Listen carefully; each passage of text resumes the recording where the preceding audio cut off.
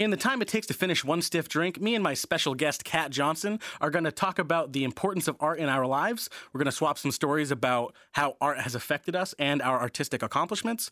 And we're going to find out once and for all if one stiff drink of alcohol makes us better at origami. So stick around for this episode of The Boondock Perspective, where class is optional.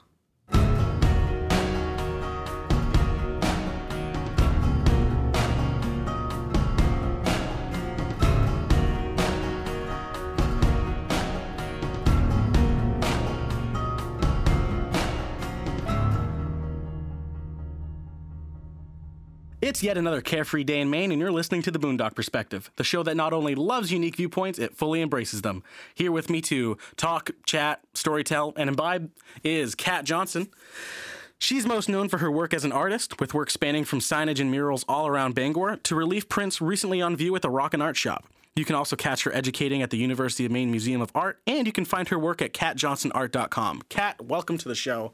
I think I got everything that I should have said correct. All your accolades should be there listed out. Is there anything I missed? Not at all. Okay.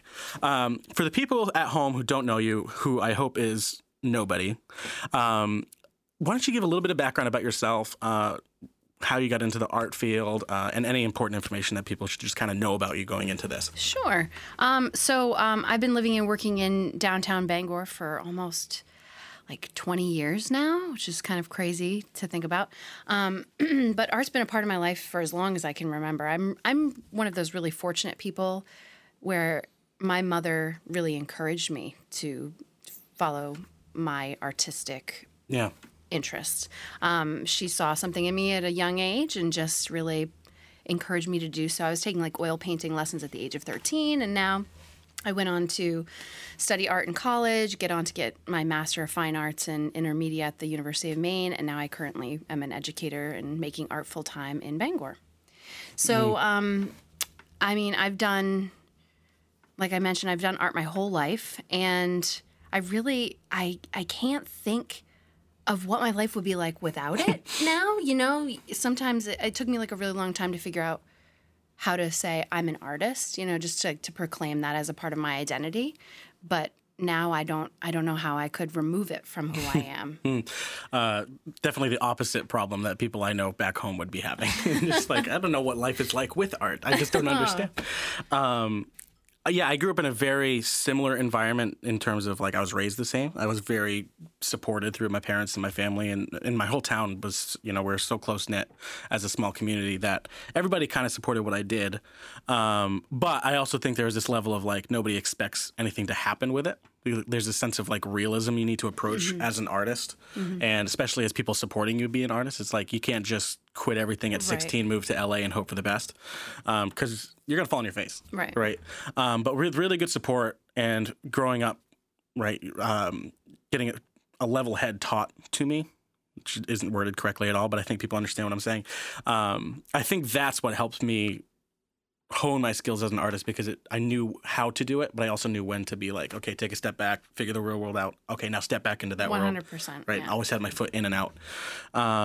So yeah, it's very interesting, especially in Maine, the culture around art. I think it's coming. It's coming, and it's coming hard. Like it's going to be here really soon, where there's going to be a much larger artistic scene. Yeah, I totally agree. I mean, it's been like lighthouse paintings for a really long time, and landscape art. I mean, we have a huge tradition in the state of Maine that coincides with the arts and fine art in particular. But I do agree with what you're saying. Like, there's actually starting to be more of a foothold in a downtown Bangor arts community, for instance, like with all the different mural things going on and all of the different galleries that have popped up, whether it be in conjunction with a tattoo parlor or maybe just a complete art space. We're seeing a whole resurgence and support for that sort of endeavor, I think, in our community. Which is amazing. It's fantastic. Yeah. It's fantastic. I've seen such a huge change in the time that I've been here. I mean, when I was in here like 2003, 2004, it was a totally different area. Well, we'll pick up our conversation on art in a second, but first we need to figure out whether or not alcohol makes you better at origami. So this is one of the few occasions where somebody actually knows how to do it going in. Like I made my dad juggle. He's never juggled in his life, so we hope for the best. So I'm going to talk to you while I do this because it's going to take me just a little bit of time. It's not something I can do super fast, although I would like to think that I'm pretty adept at it at you have this point. smoke coming out of your fingertips. You're going so quick, so I don't know what you're talking about. I'm trying to be fast. What are we making? I'm going to see if I can remember how to make a ball. So we'll see if I can do that. Oh, my brother used to make these. If it's what I'm thinking of, like a little square. Yes, like, and you can blow it up. You can blow it up. Yeah, my brother used to make those and keep his change in them. I feel like I'm doing a cootie catcher at this point. This is what I'm running camp. Yes, I'm making a cootie catcher. So is that all right? Does that work? Is this going to suffice, or should I make an actual like crane or something? So cootie catcher. So we need to put like colors and numbers on these things. Right. I never actually knew how to make those, and you just made it look. Fast. You just made it look so easy. Right. But I've been making them all week in camp, so I can definitely unfold this and try to do a different one. Now that it's all folded. Yeah, but that's not too hard. I'm trying to remember. There's so many origamis. So did you mess up the ball? Is that what you just did? Yep. I'm trying to remember. Just bailed halfway through and made a cookie catcher? I think I'm just doing the exact same thing that I just did. I should have looked it up beforehand. Here I am boasting that I remember. No, I didn't give you any warning that this was happening. How to do it from the get-go. Like a good host. Oh, geez Louise. I know I promise I'm an actual educator in the arts. I think I'm doing the same thing. Do art teachers actually teach how to make cootie catchers? Like, well, or is you that do something if you just teach art YouTubed camp. when you were... I actually had to ask some of my students. This is like the only one I can remember right now. Shoot. Well, you've made a lot of squares. I've just made beautiful folds. Oh, my word. Can we pause so I can look up how to do it? I swear I'll be able to do it really fast. You got 30 minutes to remember how to do it and hope that alcohol improves. 30 minutes? I have 30 minutes? No. At the end of the podcast, you're going to try again and hope that alcohol really brings back your memory.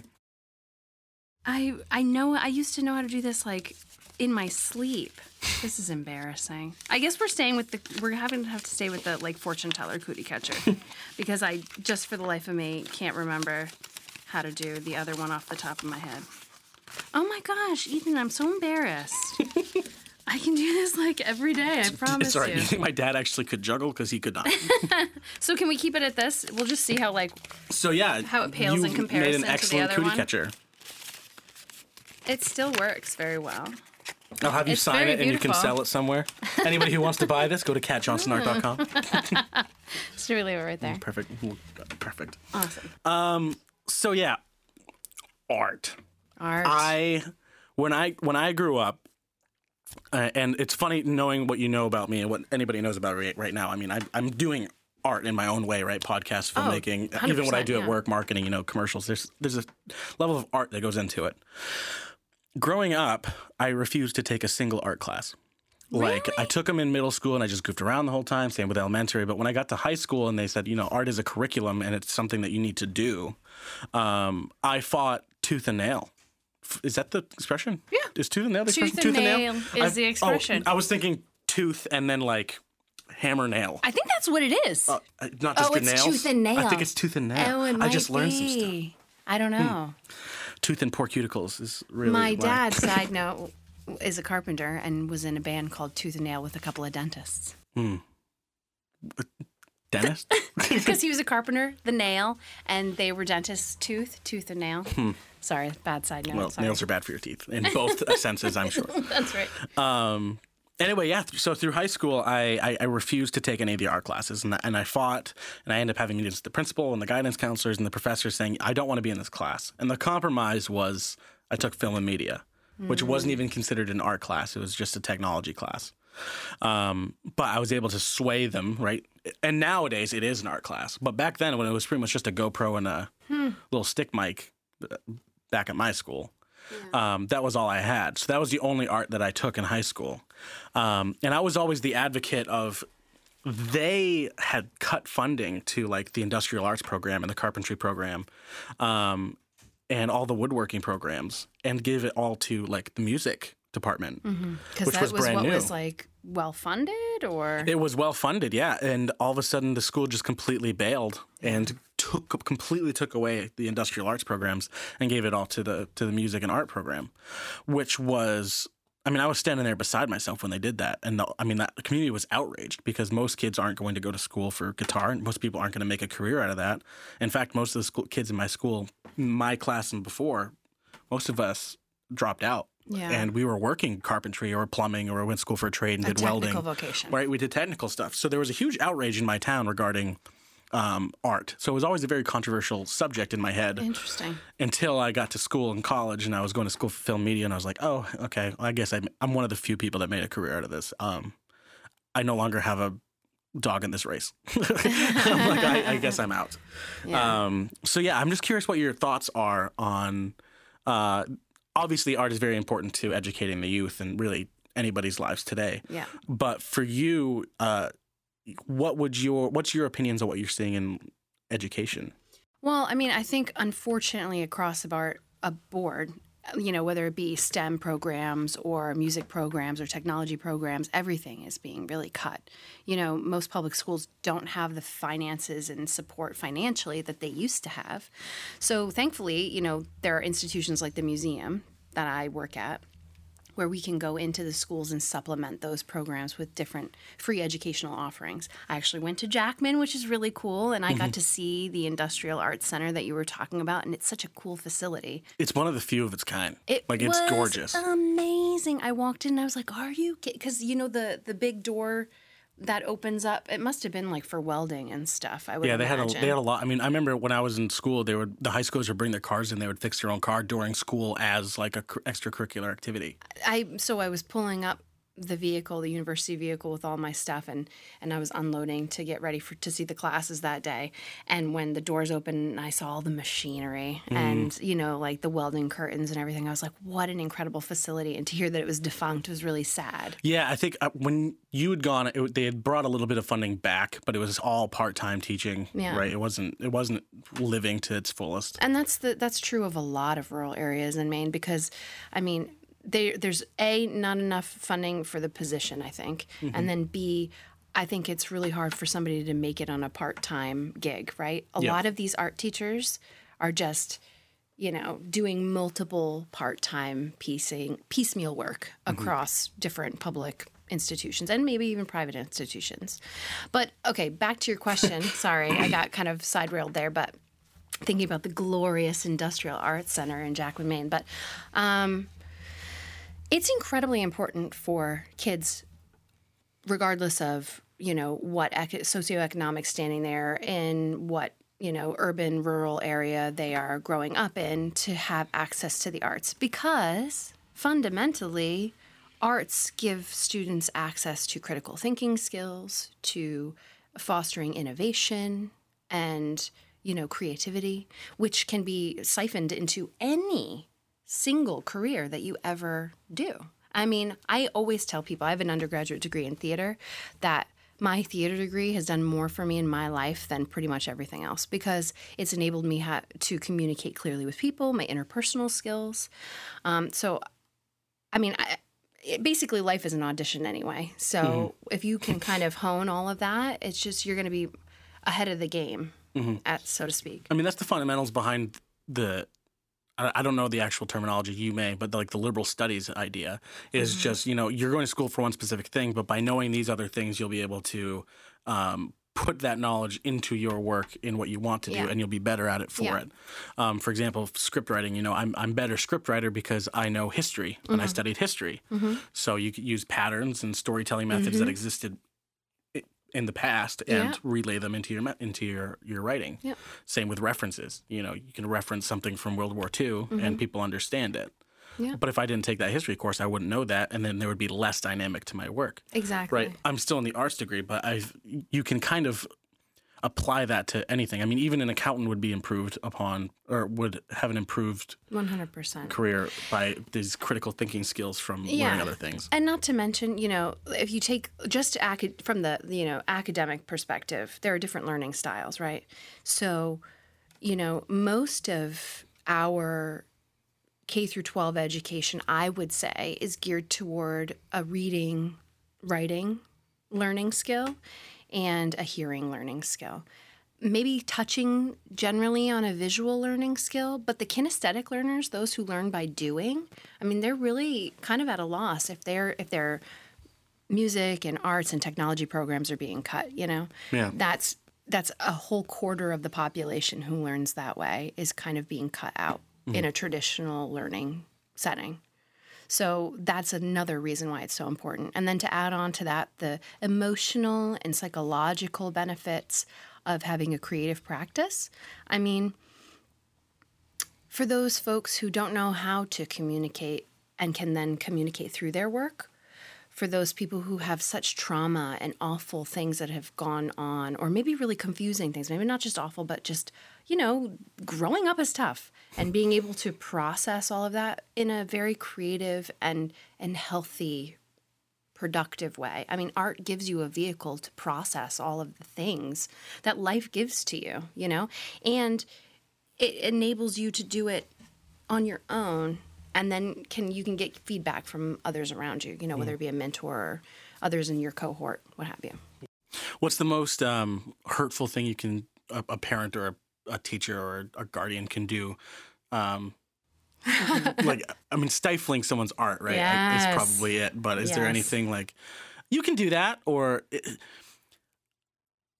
Okay, let me change this question a little bit. Okay, because I have a really good memory for you, but I will totally divert to your next question. Okay, we'll come back to it. Mm-hmm. My question is, and I'm pretty sure I know the answer, but in my experience, whenever I see a parent who is just supporting their kid an insane amount to the point where that's the only thing that kid knows, talks about, understands, versus the parent who completely stifles the kid and the kid is just like the most common sense person, right? Really good at other things, but just doesn't have that artistic bone in their body because they didn't grow up that way. Right. Which one is more harmful to turning into an adult? Oof. Is the person who has just unrealistic dreams that are almost unattainable and doesn't have the life skill set to pursue them? Or the person who has all the life skills but doesn't really have the enjoyment that art can bring? I think that they're both in a really shitty position. Can I curse on this show? Yeah. Okay, Class wonderful. is optional. Wonderful. Yeah, that's right. Yay. That's right. So I think any sort of extremity is a bad situation. Whether you're putting them in the camp where that is all that they know, or you have just dissuaded them to the point where they don't want to do it anymore, it's just so polarizing. You know, you have to have variety is the spice of life, right? You got to have a little bit of everything. Just because it is your passion. I mean, like I said, my mom has always been so supportive of me. It's still to this day, you know, I go to her house, my art is all in her house. When she wants to give gifts, it's my art, you know. She's very wonderful and sweet. But she even said, you have to figure out how can this be, you know, sustainable for you. So you love art. Okay, well, what are the careers in art? Like, how can you make this work for you? And then what other skills are you going to need to just survive in the real world? But I will also say, maybe I do think that it is worse for anybody. And I want to say not just parents, but educators, because there are some really bad people out there who just want a summer vacation and a steady paycheck and a state pension. I shouldn't probably say this because I'm an educator. No, I'm sure we all think of it a couple times. But they're not serving their students' best interests. They're like, you know, trying to do whatever. Maybe they have like a bad taste in their mouth, but they basically treat a child poorly and tell them that they're not good enough. This is the memory. Are you ready for it? Okay, cool. We came back to it. So this is. I'm ready to be heartbroken. So no, it has a nice ending. Oh, good. It has a nice ending. So when I was like in the fourth grade, we did this. I grew up in a rural town in New York, very, very small. We had a cafetorium, you know, where the bleachers are in the cafe area with the stage, and that's where we did our like performances and stuff. And it was like the Christmas show was coming up.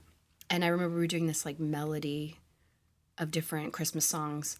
And I was so freaking excited about it. I was just singing it all around the house, loving every minute of it. And I was probably pretty loud. I was probably pretty like obnoxious. But I got on the bleachers. I was singing with my group, and Mrs. Manning, I will never forget her. That fucking bitch. She took me out. She pulled Ms. Manning, the entire audience of this podcast is coming for you. You watch your ass. So she pulled me out. We were all singing, and she pulled me out, and she had me stand in front of everyone. And she said, Kristen, which is my birth name, she said, you can't sing. Sit down. And I was that just shook me to my core. From then on, like I went on to do theater in high school. I never did musicals because I had it in my brain. I can't sing. Like I had been shamed publicly. I can't sing. Don't do it. Fast forward to I'm in college. I'm friends with some really cool musicians, and they were wanting to start a band. And my friend Sasha, who's in When Particles Collide, she's awesome, approached me. She knew my boyfriend at the time, and she was like, we're looking to start a band. We need a lead singer. I think you should be it. I think you'd be a great lead singer. And I was like, I can't sing. I can't sing. I don't know how to. I can't do it. I was told I can't sing. She's like, yes, you can.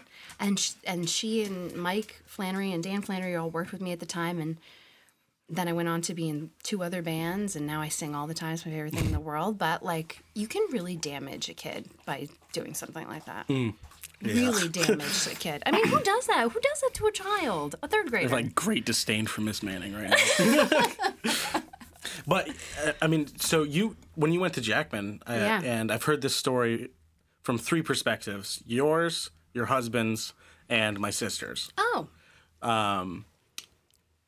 When you were in town educating this at the school, you went to the bar and you sang karaoke, and people were like blown away that there was actual talent in this tiny little community.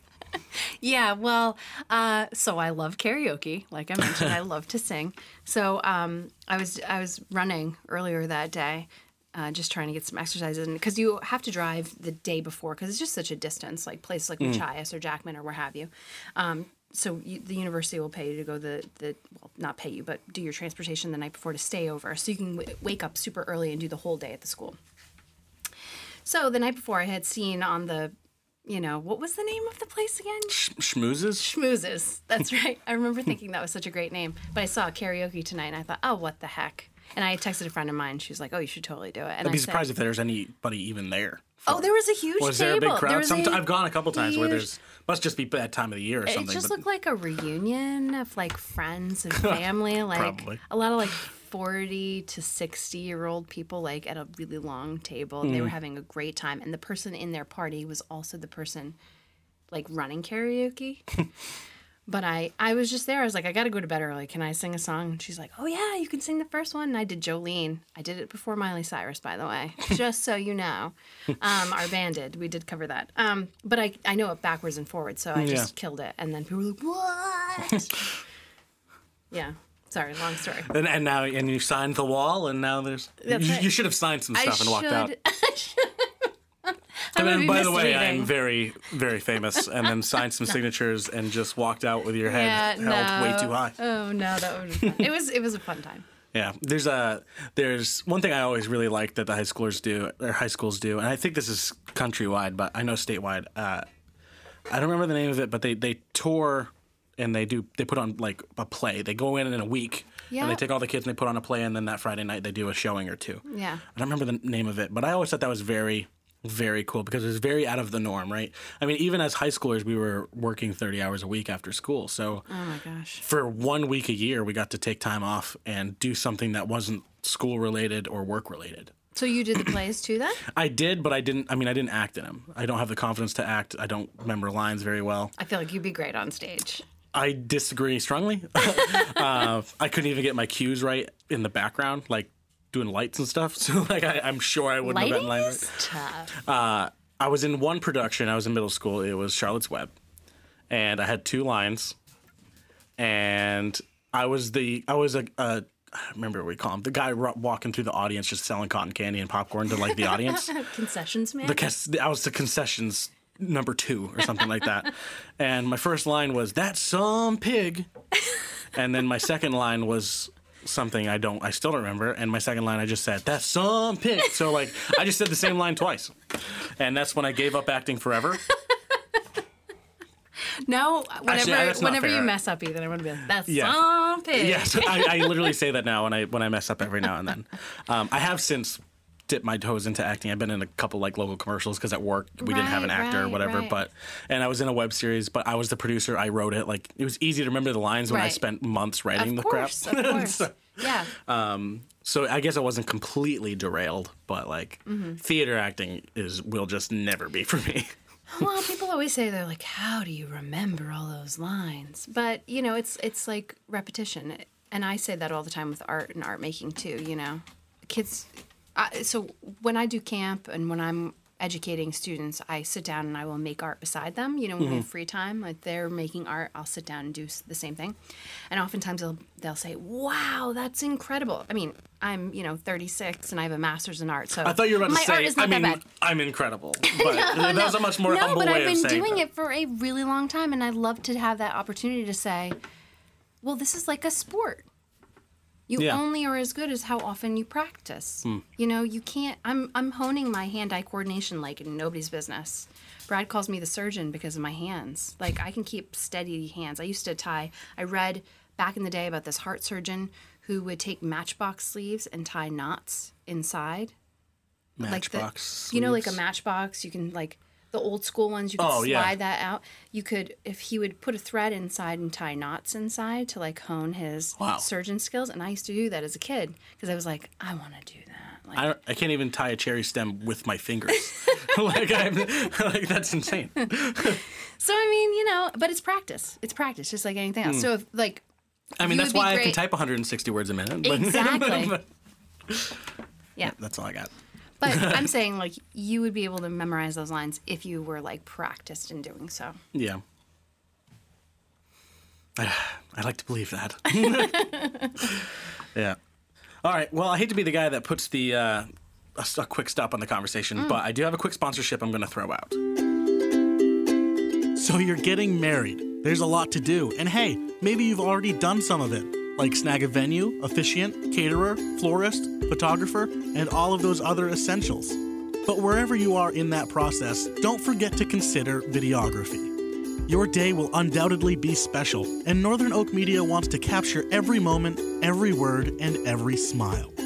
Now, we know that there has always been a stigma around videography, but things have changed. This isn't Uncle Joe with a shoulder camera 20 feet back, struggling to focus and too far away to hear anything. This is Northern Oak Media, a film and video production company putting its knowledge of cinematography to work. Using an abundance of camera angles, crisp audio recorded on cleverly hidden microphones, vivid color schemes, picturesque aerial drone coverage, and emotional editing techniques, we give you the opportunity to completely re-experience your big day with every viewing. And yes, we have photography packages as well. See for yourself what Northern Oak Media can do for you by finding us on Facebook or by visiting northernoakmedia.com.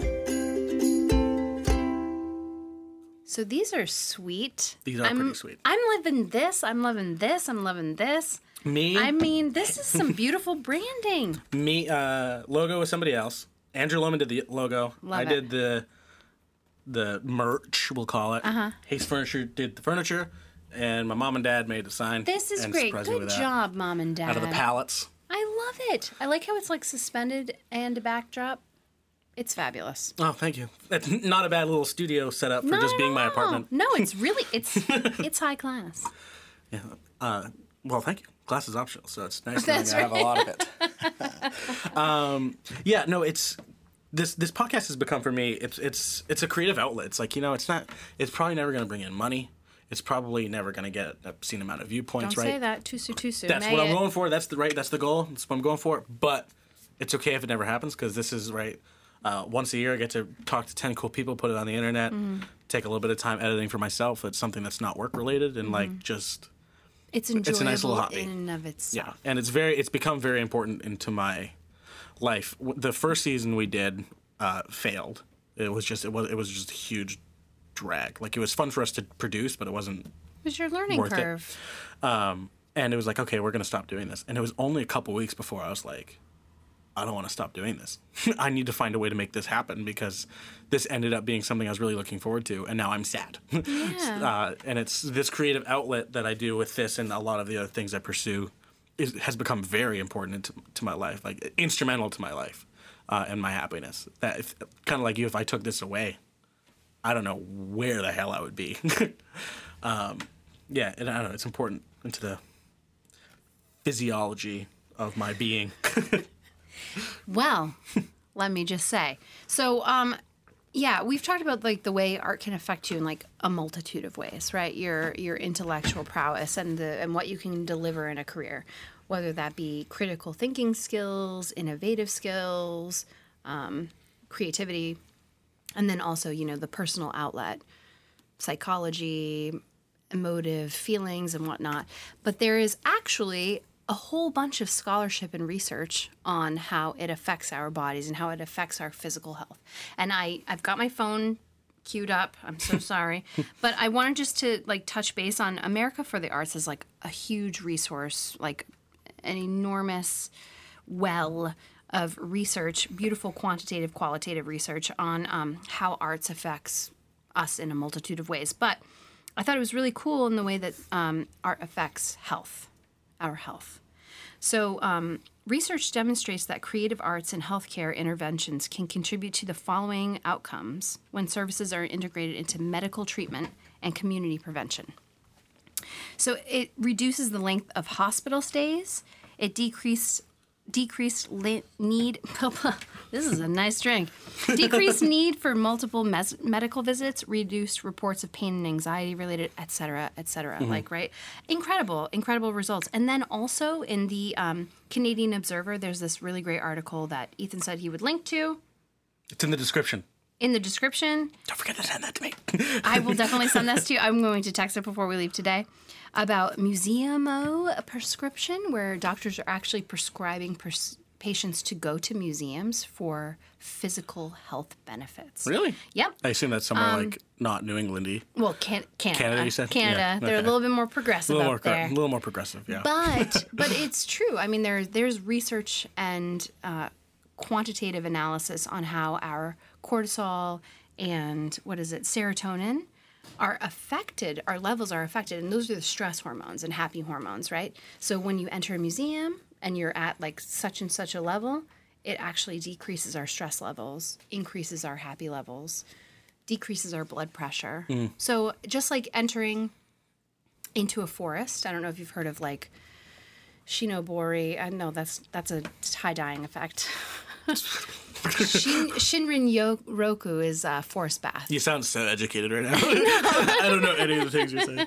But the Japanese have done studies on like going into the forest and how that all actually has a physical effect on your being, and how it's like very meditative and very relaxing and reduces in stress. But viewing art does the same thing, and being around art and making art does the same thing, and that's freaking cool. That's awesome. Hey, Dad, that's why I watch so much Netflix. Yeah, Dad. It's art.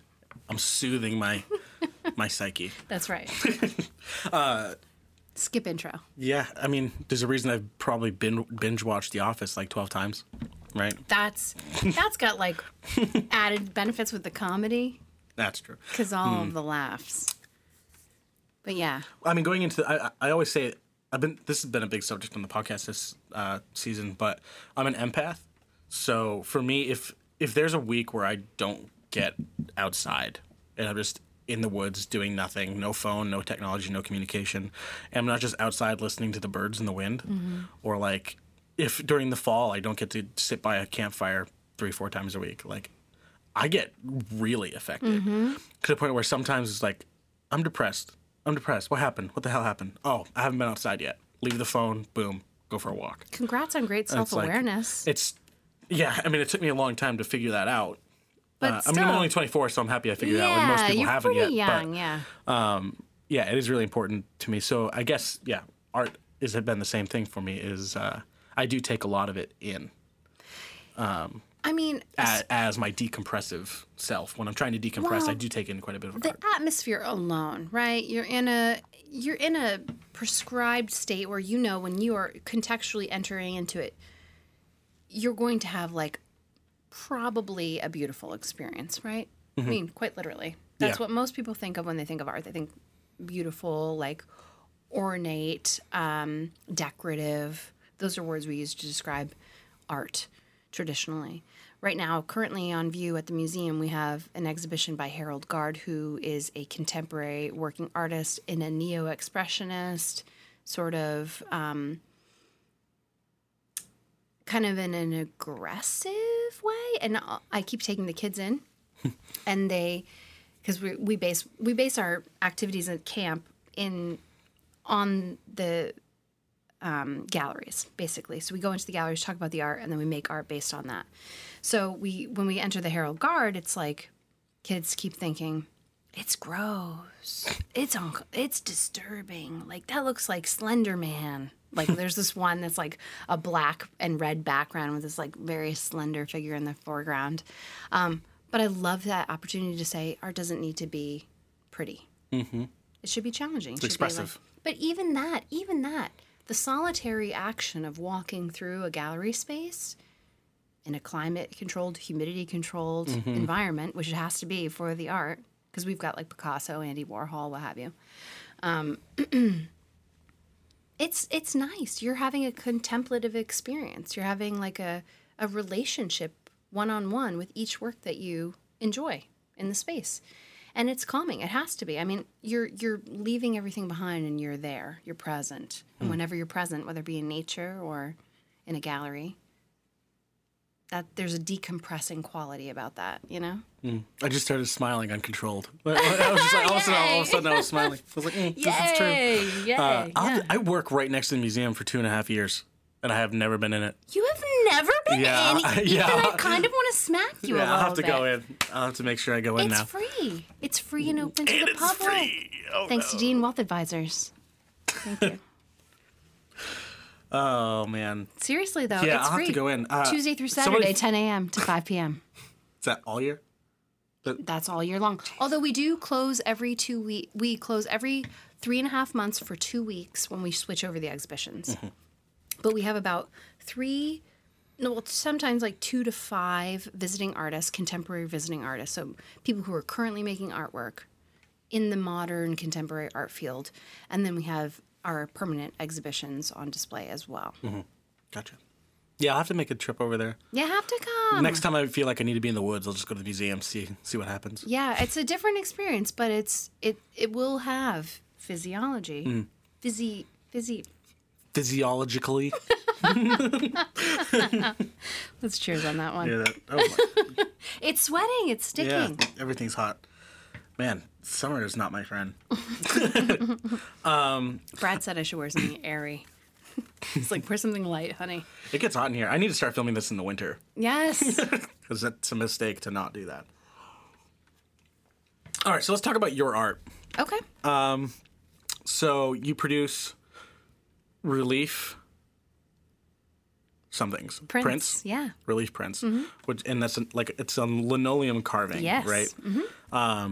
That's complicated. Someone It tried is. explaining the process to me the other day, and I found it very complicated.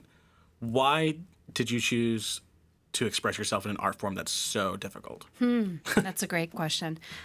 So I want to just start by saying I was traditionally traditionally trained as a painter. So I did oil painting, then I did acrylic painting, then I did watercolor painting, then I did gouache painting, which is the best. Gouache is the best way I can kind of describe it. It's like an opaque watercolor. So it's watercolor kind of viscosity, but it has like the way it handles, like the liquidity of it, but it has like it doesn't have this sort of transparency that a watercolor has. But I took a printmaking class in undergrad, and I've always loved printmaking. Printmaking is like, I don't know. So it has a history of like social justice as well, because linoleum prints were traditionally made like way back in Western Europe and like the turn of the century, maybe even earlier than that. Forgive my art history knowledge. But people would literally carve up the floor to make posters for their events. So there has this incredible history with it. But then also the physical like quality of carving a block, you're literally removing the negative of the image and leaving the positive. So like I like Buddhism. There's something really wonderful about all of that. You're removing You're not the adding negative. something. You're not. Yeah, that's interesting. It's a reductive technique. Yeah. It's not an additive technique. So this is kind of similar, actually. So if you were to print this, right? So we think of like etchings. We have a wood burn signed in the studio for all the audio listeners. Yes, that's right. Thank you. Thank you. Yeah. So so the wood burned text, right? If you were to ink that, you'd get a different quality with the ink than on the wood itself. Although the wood has a grain, so the ink that would fall into the grain would deposit and print differently than the surface of the wood. But on a relief print, you are essentially inking up the surface of the block, and everything that has been carved or taken away becomes the same color as the paper, or the white, if you will. So it's an opposite sort of mirror effect that you're achieving. Now, if you want to do two colors, you need two cutouts. 2 blocks, yeah. So for every print that you see, and like screen printing on a t-shirt, like you're wearing a t-shirt right now, so the blue is one screen and the red is another screen, and then the sort of like gray is a third screen. There's green here. So there's 3 there's green. screens screen printed onto that image. So if you were to do this one, you'd probably this would have been the relief of it. This is more like an etching, the way that this is done. So intaglio is the reverse. It's a whole thing, you guys. But I like this sort of monastic, laborious process. I like really the kind of meditative, slow, controlled engagement with the block. Something for that, for me, is I don't know. It's therapeutic. Talk about your process. Like, is it how many? Like I mess something up 150 times before I get it right. Is Me it like too. is it the same thing where you just Yeah, kind of but- nope, not right, garbage? Well, the best thing with printmaking is it's completely different than like you're sitting down to a canvas and you're going to paint a picture, right? You're laying all of that, you're adding all of that mark making onto the canvas, and if you mess up, you have to basically paint over it. Printmaking, you do like so much preliminary work. So for me, in the prints that I showed at the Rock and Art Shop, a friend of mine, Catherine, posed for work, and in addition to that, I took photos. That's a real person? Yes. Oh. Yeah, she's a friend of I mine. saw the art, but I thought it was like a. Yeah, Catherine. of your Catherine imagination. Chigri, you're beautiful. That is a very beautiful printout, actually. There's a couple of them Thanks. that she Yeah, posed in, right? she posed for a whole bunch of pictures. She was wonderful and fantastic. And then from those photos, we both agreed upon ones she felt comfortable with, and then ones I was really enjoying aesthetically, because I was kind of looking for that like classic inspired, the sort of gathered fabric along the female form. It's beautiful. It's been around for centuries. But I also took photos of plants. So I start with a photo that I myself take, and then from that photo I do a detailed line drawing.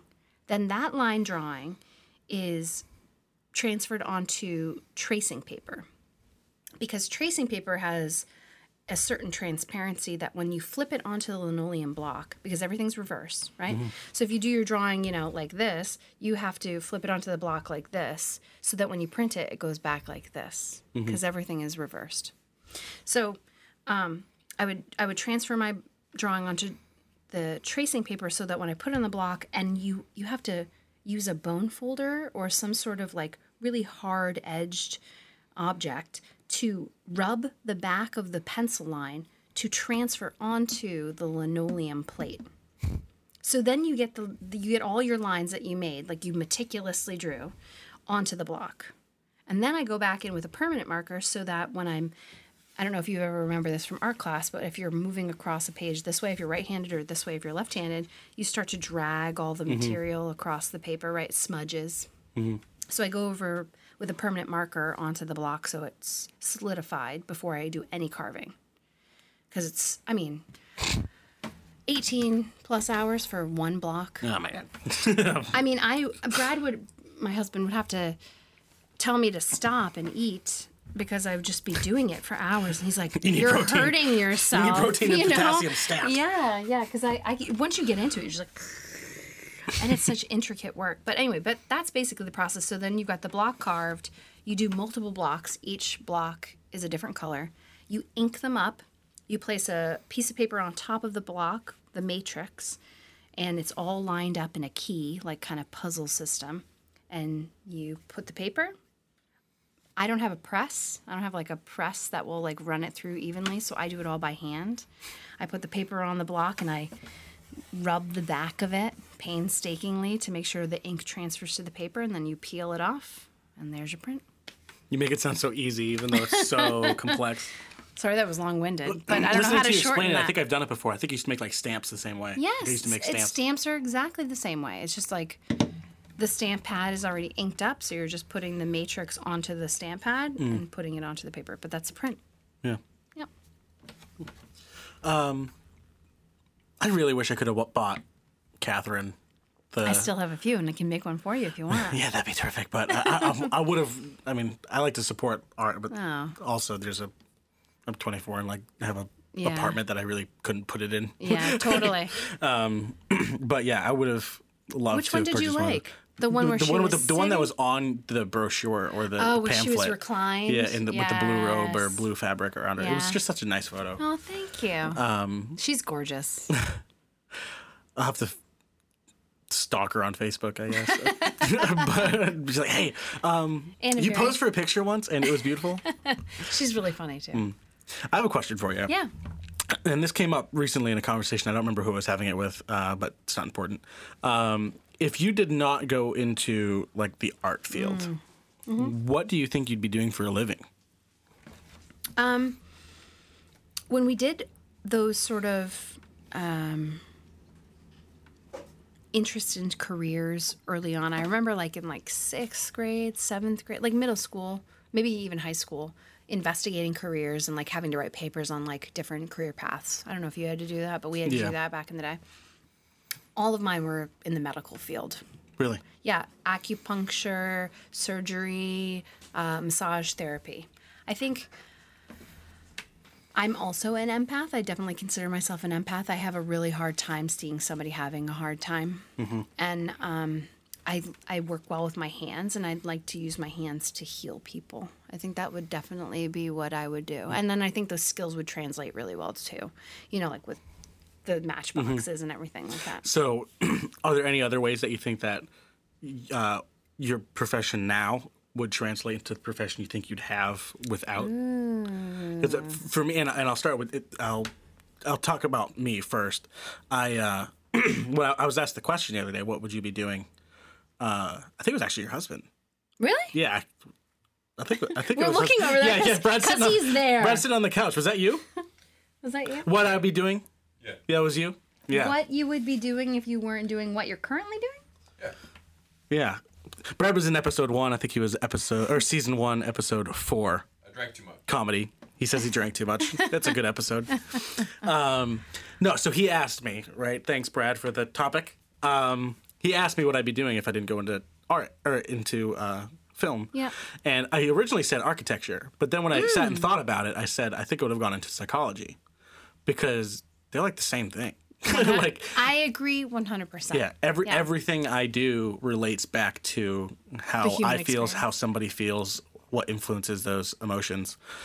So I was thinking about it quite a bit, and I was like, yeah, I definitely would have gone into the psychology field.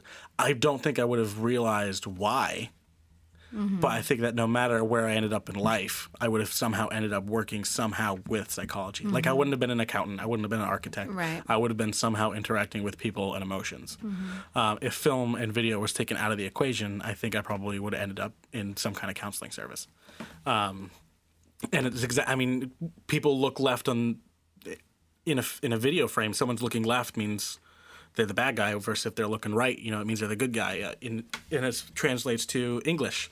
You write left to right, so you're more comfortable with left to right In Western society. in Western yes. society. Yeah. And then it's fascinating because if you go to like Asia where things are Right. reversed, like it's the opposite in film. Yeah. Which is why sometimes movies you don't see a lot of translation between the two cultures and the two parts of the globe because things are literally backwards, and it makes we just don't understand it, how it's written or how it's artistically presented. But just all of that psychology just laid out on whenever I look at a movie and I can study it frame by frame, decision by decision, shape by shape, color by color. All I'm doing is studying psychology, whether people realize it or not. And it wasn't until last week, I think I had that conversation with Brad, that I had that realization that, oh, I'm a psychologist, but I turned it into a profession in film. Yeah. So going from that, throwing you the ball and Okay. giving you the baton. Yeah. How do you think that art relates to the medical field? And like, is there a correlation? Oh my gosh, totally. So I currently still have some of the work up in the Damaso lobby. They moved some of it because they put up a new donor wall. But when the Damaso lobby of the St. Joseph Hospital was opened, they had a call for art, and I was one of the people who submitted work to be there. And I thought about it really carefully. Okay, it's art in a public space, but it is also art for folks who have to be in a hospital. And that's never a fun experience, right? That's never a beautiful, meditative kind of, I don't know the way to put it, but like a calming experience, right? So I tried to set out to create art that would kind of mentally remove people from their current situation, engage them with that in a different way. So the colors were really vibrant and colorful. I wanted them to be based in nature. And I made a key that, so all of the paintings were a soil region that is native to the state of Maine, superimposed onto a silhouette of a piece of, grass or flower that grew in that region. So you could go back to the key. So it was kind of like an engaging piece of artwork that would enable them to kind of take themselves out of where they currently were, learn a little bit more about the state, have a little bit of a sunny experience, learn a little bit more about the flora and fauna of our state, and kind of engage that way. Did that answer the question? We're getting a lot of artistic flow and how it came to be, but how it related to the medical profession. I think I'm still waiting for that to be touched on a little bit more. You said you were good with your hands, right? But there's more to it on the psychological level, I feel, of how being an artist relates to being in the medical field. Just your similarities. What trait is it that you have?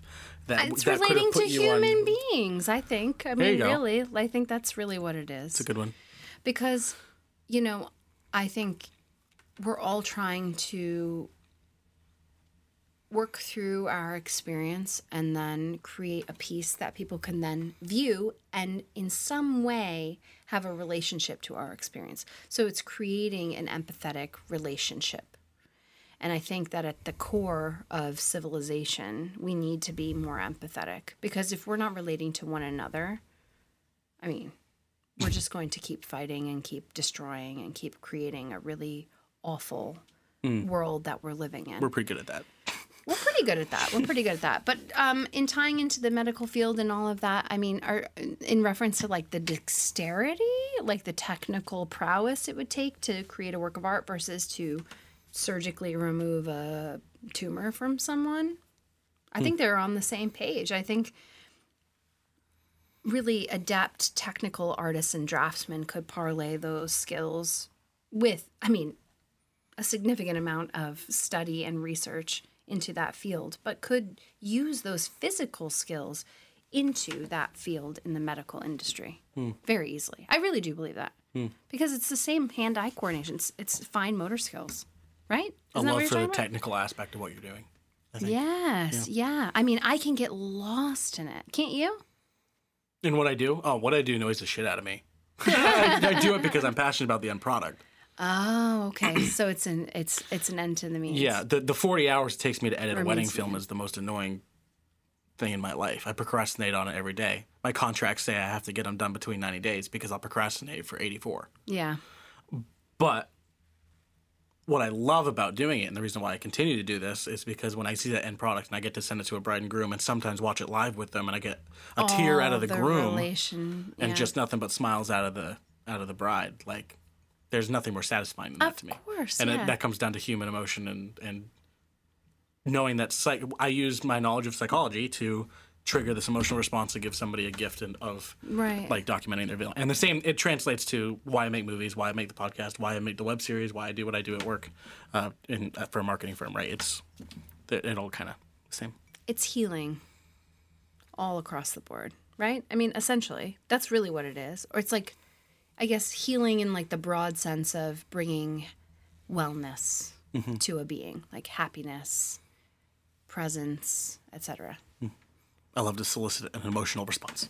That's my thing. Yeah.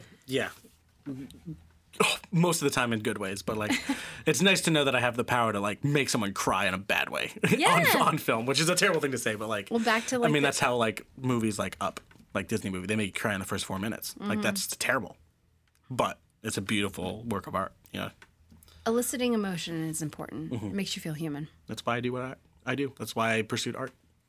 So I am about to finish my drink, which symbolizes that this conversation is coming to an end. But we still got to find out whether or not alcohol made you better at origami. There, first fold started for you. All right, thank you. All right. Now, what are we going for? What are we making this time? So I think I remember the ball. You spent the last 30 minutes thinking about that? I thought about it, and I think I remember the ball. I'm kind of, for all of my imbibing friends along the way, hope for them. This looks like the alien from Stranger Things. It does look like that. That's Brad's like icon on our Netflix account. And mine is the lady from This looks more accurate than what I'm watching right now. Yes, no, I remembered it. That's what I'm saying. So does alcohol make me better? Yeah, Perhaps. so if this is correct, alcohol made you better or Well, now I'm here, Ethan. It's all the way home. There's no messing up at this point. If you didn't get it this time, you would have ended up Googling it and like really upset with yourself. For I not would have having been gotten it, very upset. But this is like muscle memory at this point. I just missed the first step, and not knowing that really effed me up. This is fascinating. This is the part kids always have the trouble with, is stuffing it into the little envelope sleeve that you made for yourself. They're like, I can't do it! And you're like, let me do it for you. I want them to do it for themselves. You need bigger fingers. I want them to do it for themselves, but, you know, there's also, you know, they can learn from seeing. All right. There you go. Yay! You put your lipstick on it too. I Sign did. this and you're going to sell that for money. There's DNA on this, people. So that's better. I improved. Look at that. All right, so alcohol makes you better at origami. Apparently. We've solved it. All right. So, I need to give you a shameless plug. Oh, okay. So, anything that you want to promote, talk to yourself about, the sign is really moving. Here, I'll study it. Right to the camera, tell the people at home where to find you, what to know about you. Okay, if you want to follow me and my art, I would say at Miss Cat Johnson on Instagram would be the best place to find me. CatJohnsonArt.com is my website. I hope to have an e-com part of the site up soon. Other than that, you can find my work at the Rock and Art Shop for sale, and my educational stuff and the museum at large is just an incredible resource to everybody around town and in our entire state of Maine. umma.umaine.edu/education will tell you about all the different things we're doing there. And we're free Tuesday through Saturday, 10 a.m. to 5 p.m. Thanks to Dean Wealth Advisors. So please stop by in downtown Bangor, 40 Harlow Street, Bangor, Maine, 581-3300. I had to give the address for where I work today, the FedEx guy, and I forgot it. And it's very easy. Yeah, it's like 6 State Street, right? That's it.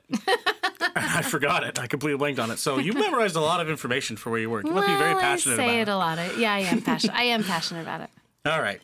Well, it was really, really nice talking to you. Thank you this for is a talking to me. fantastic. Are we holding you? This is a fantastic way to close the podcast out. Thank you for watching season 2. For those of you who watched, this was a very, very rewarding season. I talked to a lot of really, really cool people. Cat Johnson being one of the top of the list.